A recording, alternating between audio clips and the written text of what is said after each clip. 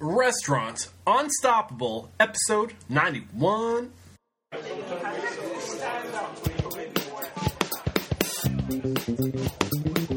Welcome to RestaurantUnstoppable.com. Listen to successful restaurant professionals as they discuss the tools, tactics, and services they use to better lead, manage, and market their restaurants. Join our community and make your restaurant dreams unstoppable. Here's your host, Eric Cacciatore. Yo, what is going on, all you unstoppable restaurant professionals? It is your host, Eric Cacciatore, and this is the podcast for personal growth in the restaurant industry, and we do it by listening to the stories and taking the advice from some of the industry's most successful restaurant professionals. I have such a doozy for you today. I've been looking forward to this one. Ari Weinzweig just knocks it out of the park. It's a great episode. I can't wait to hit play, but before I do, like always, gotta cover some due diligence and remind you to please connect with me on Facebook, Twitter, LinkedIn, Google+, Pinterest. I'm out there, and I can't wait to hear what you think about the show. You can even email me directly at eric@restaurantunstoppable.com. I'm here to serve you, and I need to get some feedback, so please don't be shy. Let me know who you want to hear from and what topics you want to cover, and I will do my best to serve you. So that is all I have before the show gets started. I hope you guys enjoy it. It is a good one. Here it is. With excitement, allow me to introduce to you today's guest, Ari Weinzweig. Ari, how are you? I'm doing great. How are you? I am terrific, and I cannot wait. Are you ready to drop some restaurant bombs of knowledge? I'm ready, man. Let's do it. All right, man. Sounds good. Let me just give a quick introduction, and then I'll pass that over to you to further elaborate. So, like most success stories, Ari starts with casual after-work conversations with his now partner, Paul Sagnaw, just discussing their dreams if they could ever open their own restaurant. And in 1982, those casual conversations manifested into reality in what is now known as Zingerman's Community of Businesses.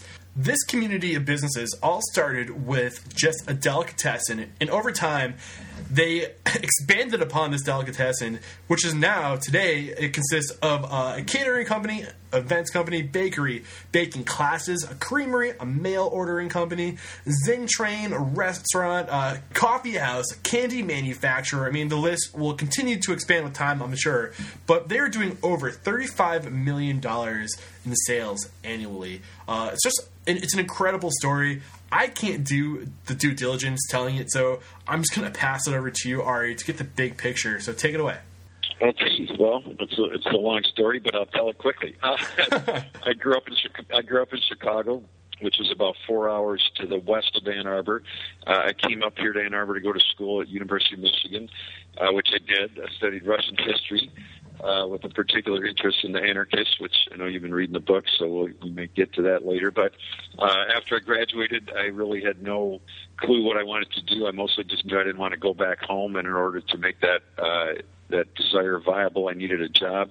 I'd driven a cab while I was in school, which wasn't very glamorous or exciting, and one of my roommates was waiting tables at a restaurant that was then in downtown Ann Arbor, and I went in there looking for a job, hoping to wait tables, and my still standing belief it's the best way to make a lot of money in the food business in a hurry, but they didn't need any servers. They said they'd call me if some opened, and I waited a few weeks. I heard nothing. I went back, said, maybe, hey, if I bust tables and I do good work, you could promote me. And they said, well, it sounds like a great idea. We'll call you. And then I waited about 2 more weeks, and I still hadn't heard from them. So I went back, and they said, look, I really got to work. Do you have anything? And they said, do you want to wash dishes? And I said, sure. So that's how I started. I had no particular interest in culinary work. I wasn't a particularly interested cook or even eater, and I had absolutely zero background in business, so none of those were really on my mind. The only thing I was looking for was a way to pay my rent. Mm-hmm. And I got lucky because I stumbled into work I love and also into great people. So Paul Saginaw, who you just mentioned, who's been my partner in all this from the beginning, was the GM at that restaurant. Maggie Bayless, who's the managing partner at Sing Train, which is our training business, was a cocktail waitress, and Frank Carollo, who's one of the partners in our bakery, was a line cook. So So I worked for them for about 4 years, prepping, cooking, managing kitchens. So my background's all back of the house originally, and then left there in the fall of '81. Not really sure what I was going to do next, but just, clear that although they're, certainly a good organization, where they were going with food quality and people management were not really where I wanted to go. And Paul called me like 2 or 3 days later, not even knowing I'd give a notice, and said there was a little building coming open.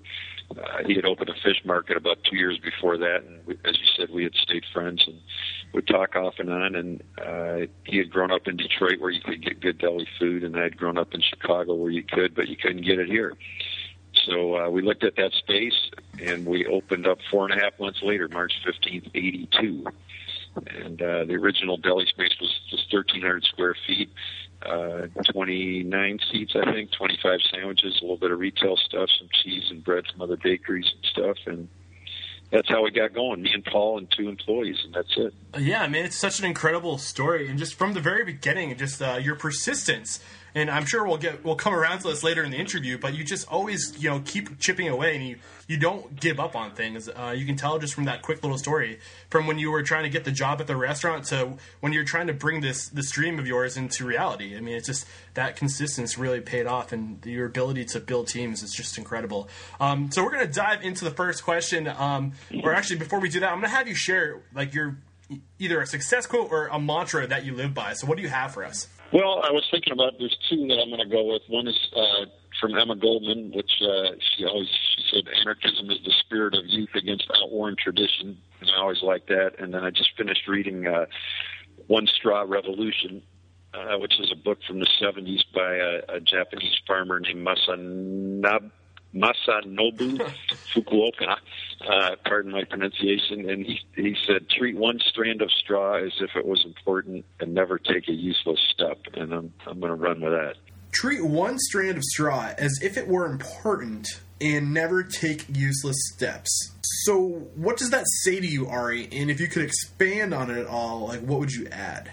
Well, it's just, it's all about the little things, and I've always believed that. And I mean, winning awards or getting headlines is all great, but the reality is it's built up on, lots of small successes and, a fair few small failures, and hopefully the successes far outnumber the failures, but we all have plenty of both. So, when you understand that the way the busboy, puts the bread down on the table, or the way the host answers the phone, or all of those tiny little things are hugely important. And then also, making the most of every minute. And of course, never take a useless step is just common restaurant sense.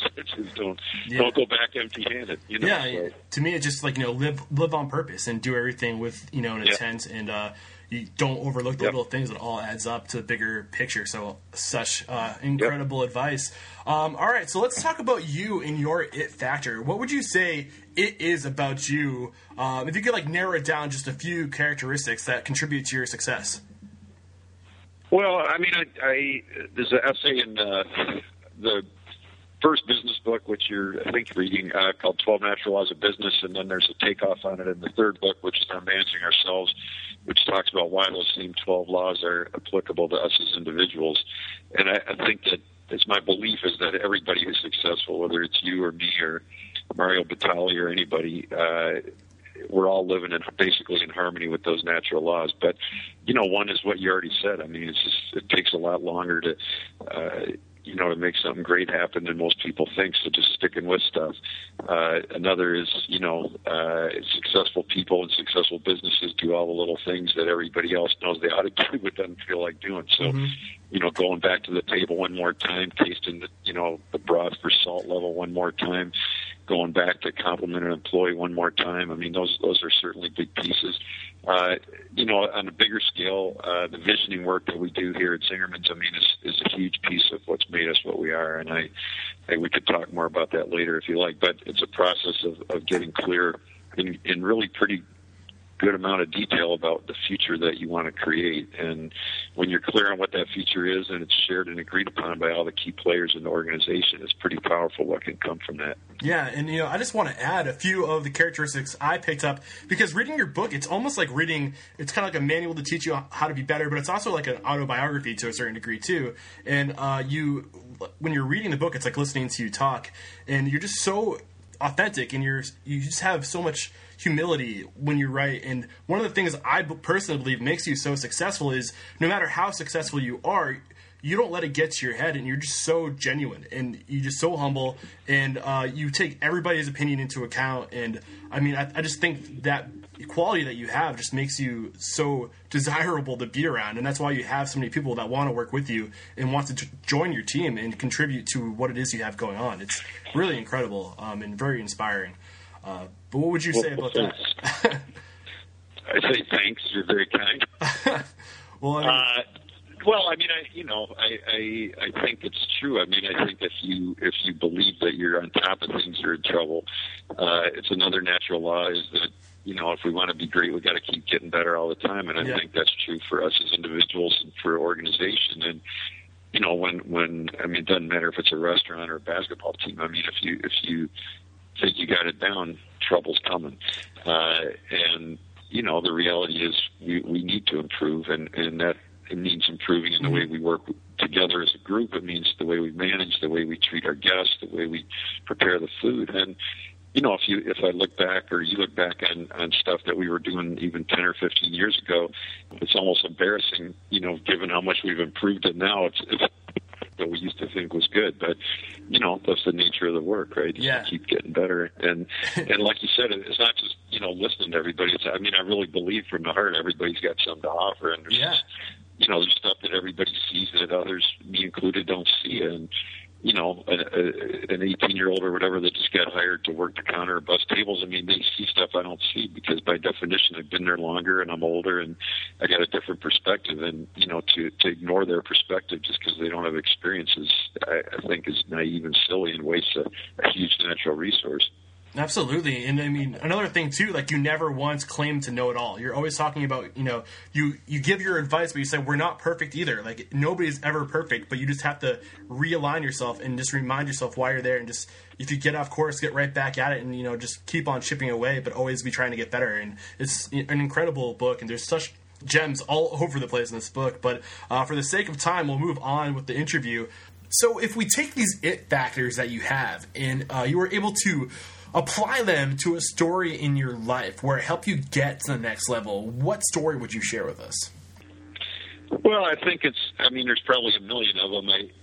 The reality is there's very little that we've ever done that, like, from people think you're overnight success, but mostly it's just a lot of work and continually chipping away and, understanding that it takes a long time to get there.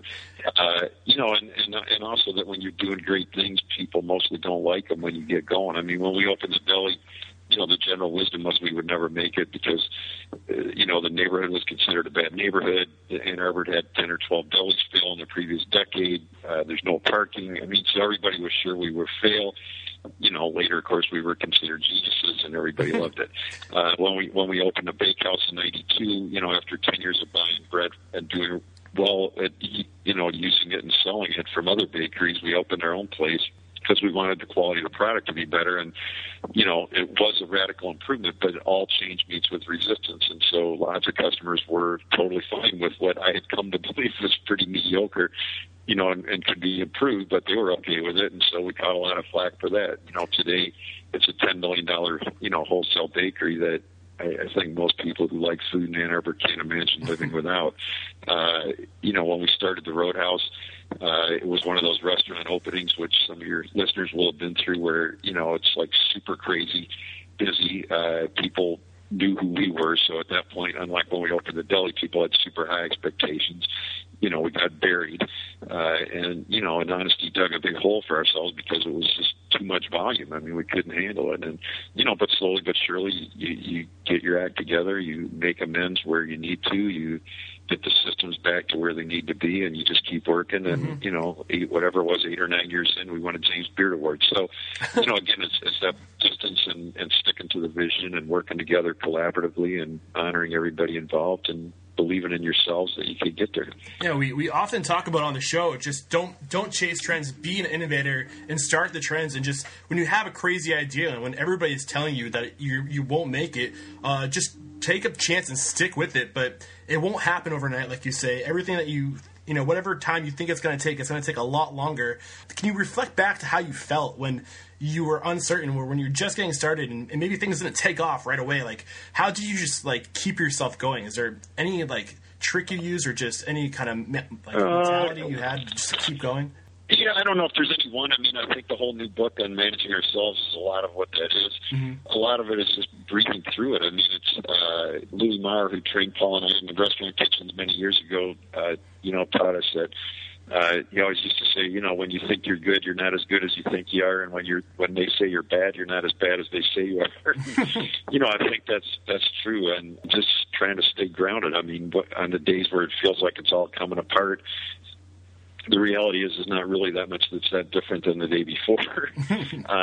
It's except for the feelings. And so, over the last 30 years of working at improving my self-management, you just start to learn to like breathe and, remember that it's actually going to be okay, and just working with good people, with good systems. And if we pull together, we can do it, and I would imagine, I mean, it's no different than whatever in sports when you feel like you're losing it, or, a surgeon doing a difficult case, they got their doubts too, but they learn to take a deep breath and trust their instincts and trust their team and keep going. I love it, man. So up to this point, we've been talking about your success and what it is about you that makes you successful, but we all have our failures, and we learn the most from our failures. So can you take us on a story of one of your failures? Like, take us down to the moment and bring us through that experience, and then what you learned from that failure. Well, I think, again, I mean, as a framework, for me, it's really about the small failures more than the big failures. And I think, it's naive to say that we're not failing all the time. I mean, there's, if we wait on whatever 500-800 guests in a shift on a busy day, there's no way that all of those people got perfect service. Yeah. There's no way that every piece of food was perfect, and so for me, it's really more looking at all those tiny little things. Mm-hmm. But I don't know, I'm working on the next book, actually, which is still a ways out, but it's going to be about belief, hope, and the spirit of generosity in the workplace. And I'm just before you called, I was working on the hope essay, so I have that in my mind. But, it goes back, the story goes back, it's actually, I don't know, a year and a half, 2 years ago. And just like in rapid succession over a period of 2 or 3 days, I happened to be standing there when, well-meaning, but not in the moment that effective. A couple managers, sort of squashed employees' hopes without, I'm sure, knowing they were doing it, and I'm sure without trying to do anything badly. But the way that they responded to an employee suggestion or to an employee expressing a hope to go forward and learn some new skills or take on some new responsibility was, not an uncommon one, but it was kind of like, there's no way that's going to happen until X, or there's no way you can do that until you do Y. And, I on it too, but I happened to be standing right there, and I was like, oh my God, I can't believe that just happened. How did you react to that? Well, I just shut up, because it's not, I mean, Paul taught me a good mantra many years ago, which is when furious, get curious. Mm-hmm. And, so it's, when something like that goes wrong, it's usually not their fault. It's usually organizationally our responsibility. And, of course, I mean, I hadn't really thought about hope before. I mean, obviously at some level I had, but we certainly weren't teaching it. We weren't actively sharing that we have this expectation that your job as a manager is to encourage and cultivate hope in the frontline staff. And, mm-hmm. But out of that, then it really prompted this whole draft of this essay, which will end up in the book. And, to really start to actively encourage people to develop hope in their staff, to make sure that hope is present, because when it's not, it's basically like you're cutting off oxygen. Everything dies. Yeah. So, I mean, it's a small thing, but it's a big thing, because it's something that's going to blossom into training that we can do throughout the organization, which will end up helping a lot of people. Yeah.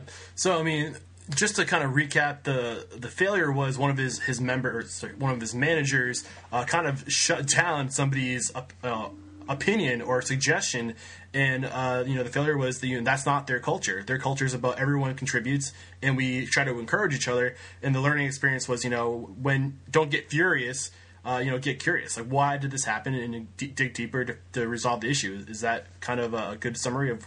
Well, yeah, and then the biggest learning was that we were failing in that organizationally, and that we weren't mindful of hope, and that we weren't actively teaching everybody that it's part of our work is to develop hope. We weren't talking about the importance of hope. We weren't talking about, things to be careful of so that you don't squash hope. And out of that learning, we've already started to do some of it, and we'll be doing more in the years to come. Yeah, and another thing, I could just tag on to that is one of the things I really admire about what you do as a business person is you never start pointing the finger. You, instead of, like you say, don't get furious, get curious. Don't start looking to find out, to put the blame on somebody, but start asking questions. What could I do to make my managers do a better job at, cultivating that hope? Yeah. That's really cool. So, all right, we have reached the part of the show. It's my favorite part of the show where you're just going to drop some big old bombs of knowledge, just like a speed round. Are you ready? I'm ready. All right, let's do it. The first question I have for you, Ari, what advice do you have for funding a restaurant? Well, I'm going to give a flip but serious answer, which is don't worry that much about it. Worry more about making a great restaurant, and the money will come later. But I think writing a vision of greatness that's inspiring to you and it's inspiring to others, and it really shares why the place is special, unique, amazing, and incredible. If you do that, you'll find the money. Yeah, and I got to ask, what would you say about partnerships? Because I have to commend you on your ability to find and work with people. Yeah, well, I think all relationships take work, and and also a little bit of luck. I mean, but I think Paul and I, we've both worked at it hard. We've always shared vision. We've always shared values, and we've always had the at first unspoken and now organizationally agreed upon commitment that we'll always come back to the table until we figure out an agreement. And if we can't come to agreement, we don't act. And so we've just actively taught those things all through the organization. We teach how to, do conflict management, how to have difficult conversations, and how to do visioning, and all these tools that I've referenced. And none of them are perfect, but together you come up with a pretty good toolbox that can work. Awesome. What advice do you have for hiring good people? For us, it's always about energy and values first, skills and experience second, although clearly, to cook the line in a busy restaurant like the Roadhouse or something, bake at the bakehouse, you got to have some experience. But great experience with bad energy and not shared values will always lead to big problems. Simple rule that we use is called the SMILE rule. If they don't smile when they come for the job interview, don't hire them. It's very simple. It's very basic. And it works. Yeah, it's so true. So when you find these good people, what advice do you have for keeping them as on your team as a valuable team member? Well, Paul always says when we hire people on their first day is the peak of their motivation, because they're the most excited to impress everybody, and our job is to demotivate them as little as possible, which I think is probably true. I think, again, those 12 natural laws of business, if we live in harmony with those natural laws, then we're going to create an environment that's going to help people to succeed. Remember how I talked about you being humble and just being extremely, having that humility? I love how you're sharing the glory with Paul right now. Like, every chance you get, I feel like you're throwing him into the mix. And that just goes to show how the culture you guys have, it's awesome. It's all a group effort, man. Yeah, I mean, it's great. If without the dishwasher, it really don't matter how many headlines the chef got. You can't serve. Well, you got to commend that ability to share the limelight. So, all right, what advice do you have for teamwork? In getting through the rush or a heated moment. Right. Well, I mean, with teamwork, I think A, you got to teach it. B, shared vision. So when people know what success is supposed to look like, it's a lot more likely that they're going to get there. Helping them understand the nuances that go into teamwork. We teach a lot about energy management. When people bring bad energy to a group setting, it can bring the whole group down in 2 minutes. And when they bring good energy, it just makes the challenges go a lot more smoothly. So energy management is huge. There's a lot I wrote about that in the second book. Getting through the rush. Breathe. I think breathing is an underappreciated skill. That's great, man. Well, yeah, I think that's the first time anybody's used the words energy management. When we talk about having that attitude and how you can, affect other people's attitude by having the wrong attitude. But I like that twist you put on it with energy management. That's really cool. Well, it's a huge thing, and restaurants are a classic place for it because it doesn't matter. The energy's contagious, right? So if a line cook brings bad energy, it's going to end up in a dining room.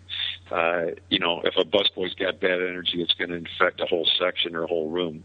So eventually it's going to affect the guests. We're all responsible. Yeah, well, we each have the ability to manage our own energy and to mindfully choose the energy we're going to bring to the shift. And when we do that, hardly anybody mindfully chooses to bring bad energy. So it's just most people aren't mindful, and you start blaming everybody around them. I had a little note here, Ari, to add on to this question because of how much emphasis you put on systems. What would you have to say about systems and the overall impact and teamwork? Well, I think that it's not just systems and it's not just people. It's creating healthy structures and systems that help the people to do better, and then when the people do better, and you involve them in running the business like we do, then they improve the systems and the structures. So, no system or structure is perfect, just like no person is perfect. But if you combine the two together, you got pretty good odds of doing well. The smaller the restaurant, the less the systems are critical. The bigger it gets, the more the systems are imperative because this is so many people, and it's akin to whatever playing in a symphony orchestra. I mean, it's like three people could get together in their bedroom and jam for a while, and it's kind of fun. But if you're going to Carnegie Hall with 50 people in a symphony orchestra, it's kind of good to have some music to play from. You need that conductor, right? You do, and it's still each musician's going to bring their own, personal spin on the sheet music, but they do it within a structure so that it's not chaos. Right on, man. All right, so this is your opportunity to talk a little bit more about the book. What is one business resource or restaurant business resource you'd recommend for our listeners? Well, other than your podcast, thanks. If I can just talk about us, because why not? I mean, but Zing Train, which is our training business, I think what we're teaching, and it's not just me, but I mean what everybody at Zing Train is teaching is pretty unique and amazing. From visioning to open book management, which is a whole other conversation, to servant leadership to customer service. It's not food specific. We get people from all industries, every industry you can imagine, but we do get a lot of food people, and I think, looking at all the retail food and restaurant people that we've worked with over the years, it's just, it's a really great resource. And then, as you've been saying, I hope that the business books, are a resource too. And all of those are at zingtrain.com, and people can check them out. Yeah, awesome, man. I mean, I've only read the first book. There's still a few sections. What's really cool about your book, it's written in a way that you can kind of jump around and apply whatever it is that's pertinent to you at whatever given time or whatever phase you are in developing your restaurant or business. You don't have to read it from start to finish. You can jump around, and it's really easy to absorb. Like right now, I'm working on writing the mission statement and vision for my podcast, and I'm finding your content extremely helpful. And I'm sure in the future I'll be able to come back and talk about culture when I start adding people to my team. Like you can jump around, and it's really convenient. I like the way you have it written out. It's great. Perfect. Yeah. So let's talk a little bit about marketing. What advice do you have for marketing a restaurant? Well, I mean, I think more than anything is word of mouth. I mean, that was true 50 years ago. It's true 100 years ago. It's still true now. I mean, social media just allows the word of mouth to move more quickly. But, in the end of the day, if people aren't saying good things about you, they're not going to come back. And, even if you get a big sort of, print or now, web write-up, that'll get you a big pop. But if the quality of the product or the service isn't good, people aren't going to come back. And, even in the hippest to hip spots, maybe they come back 3-4 times, but if they're only there because it's a hip spot to go to, it's only a matter of months before somebody else opens another one that's even more hip, So I think at the end of the day, having people who work in the organization who believe in what they're doing and present bring a great experience to the guest, having guests get great experiences, and that would include both the food and the service, and just having a good time and learning something while they're there. That's what's going to get people going out in the world talking good things about you. Yeah, and what I would add, you're also, not to mention your involvement in the community. You're just so involved with the community with what you do with your food drive. You have that going for you, which is incredible, getting involved with that. But you're always staying fresh, too, and that's kind of a source of, or means of marketing. Like, you don't stay plain for long. You're always evolving. You're always adding on and keeping something fresh. So, like, you don't get stale. You just keep it interesting. And I think that's one of the things that really contributes to your success. What would you say about that? I would agree. I mean, I think it's a natural law. You got to keep getting better all the time if you want to be great. I think that, the reality is that the press, they want to write about cool stuff, and if you keep doing the same thing, you're always giving them the opportunity. So, and I think for us is just to constantly push our envelope in terms of not just doing interesting things so we can say we did a cool thing, but there's always, like you said, ways to improve, and so we're just bringing a new line of spices in that comes through a family in Montreal that spent 20, 30 years traveling the world, sourcing peppercorns from this area and this family. They know every grower. They know, the nuance of every product. And now we're bringing it in. And it's not like what we were buying before was bad, but it's going to raise the bar on everything. We just had them down for 2 days. They actually came to the Zing Train Visioning Seminar while they were here. They did 2 days of training for our staff. So everybody's pumped up about that. And, so it's an interesting quality improvement. It's gonna raise the bar on what we do. And it's an interesting story, and then similarly, we just renovated the 1830s barn and farmhouse at our farm land where we've been growing for 9 years, and now we're doing events out there. So, it's taking this historic piece of property and turning it into a productive, sustainable piece of business, which is a pretty cool place. Yeah, that's awesome. All right, so the next question I have for you, Ari, on the topic of technologies, I mean, you've been around since 1982. You've seen this industry evolve, and now it's evolving faster than ever. Is there any technology that you're applying in your restaurant to kind of stay ahead of the pack, to evolve with the industry, that you would suggest being a good return on, or a good investment to stretch that dollar, and what would it be?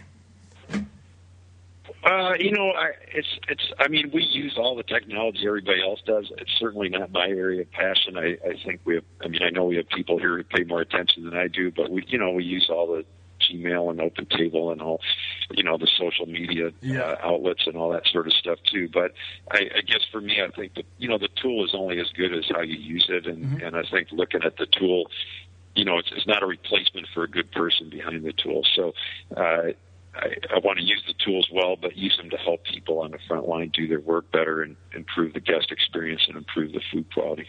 Awesome. That's a great answer. I think that's the first time anyone has said, it doesn't matter how good the tool is. If the people using the tools aren't using them to their full ability, then it's pointless to have. So, focus more on growing the people to use the tools than actually attaining the tools. Yep. Awesome. So, what is your best business advice for somebody getting started in the industry? Well, I think, you just mentioned it, but I think the visioning process that we use, it makes such an enormous difference to be clear on where you're going. And the recipe for writing one works. I swear by it. I've taught it to thousands of people. I just taught it in Slovakia last week. It works. And if you're not clear on where you're going, the odds of getting there aren't that high. If you're working with more than one person, the odds of you both unspokenly agreeing on where you're going in the long run are not that high. The risk of writing it down is only that you're honest with yourself about what you really want and honest with everybody around you. But the upsides are huge because people start to help you. It's easier to make decisions, et cetera, et cetera. Yeah. Well, I've asked all the questions I have for you. Is there anything I could have asked you, Ari, that you think would have added value to this interview?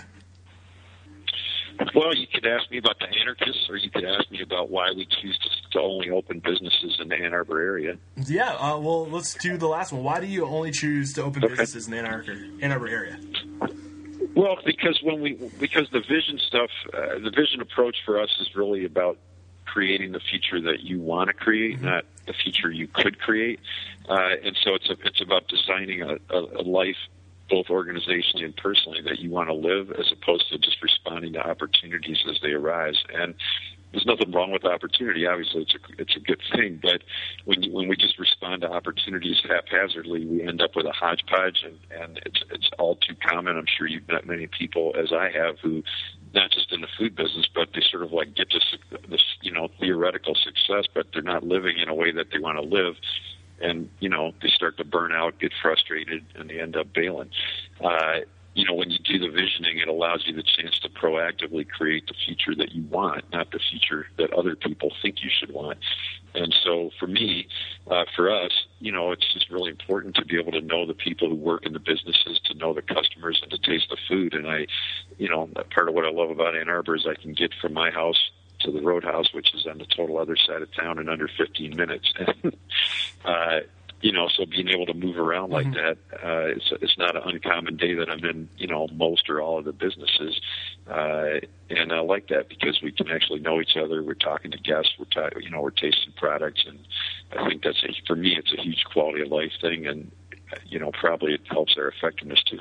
Yeah, just being so deep embedded in your community too. You're everywhere. I mean, you're just all over the place. It's incredible what you're doing for your community. And like you say, it's about the quality of life. How happy are you, not how much money are you making? And if you focus on the happiness, good things will come. So we're going to wrap it up, Ari, and we do that by giving you the opportunity to call somebody out who's one person in the industry that you admire, who's an indie restaurant professional that you think would just be an incredible addition to the show. Well, it's not a shock, but Rick Bayless, I've known really for pretty much the whole time we've been open. He and Deanne actually used to live across the street from the deli the year before we opened. But I just have, huge respect for what they do, the intellectual work that they put into their food, the care that goes into the employees, and they're not too far from us in Chicago. Is it Grill and Frontier? That's great. That's right. Yeah, he is. He's got quite the story. He's been recognized over and over again for the work he's done. I would love to get him on the show. So look out, Rick. I'm coming after you. Yeah. And of course, there's all the people I'm friends with that know Danny Meyer, Mario Batali. I mean, there's a zillion great people in the food business. Craig Stoll out in San Francisco. I mean, well, you're really setting that bar high for me, Ari. I'll do my best to get them on the show. They're extremely busy folks, but so aren't you. And one of the things I notice about people in this industry, what makes them so successful is their generosity and their willingness to share what they know. So maybe they will be open to coming on the show. I'd love it. So this is your last opportunity to pitch how we can connect with you. Talk a little bit more about Zing Trang and everything else you got going on, and we'd love to hear more. Sure, absolutely. It's easy to connect with me. As you know, it's just Ari@Zingermans.com. I'll actually answer you. Living proof. We would be that's how this interview happened. Yeah. But we would be glad to connect really with anybody. I mean, like you said, I'm pretty confident I could learn from anybody, and the risk is low and the upside is high. And again, it's zingtrain.com. Is where our training seminars are and the business books and all that. And then, of course, we'd be happy to sell food too, because we mail order food all over the country through Zingermans.com, that people can, even if they don't want to work here or come get trained, they can probably find a really amazing olive oil or a pretty incredible piece of cheese or loaf of bread from our bakery, or some of those handmade candy bars from our candy company, and have a little extra treat to eat this week.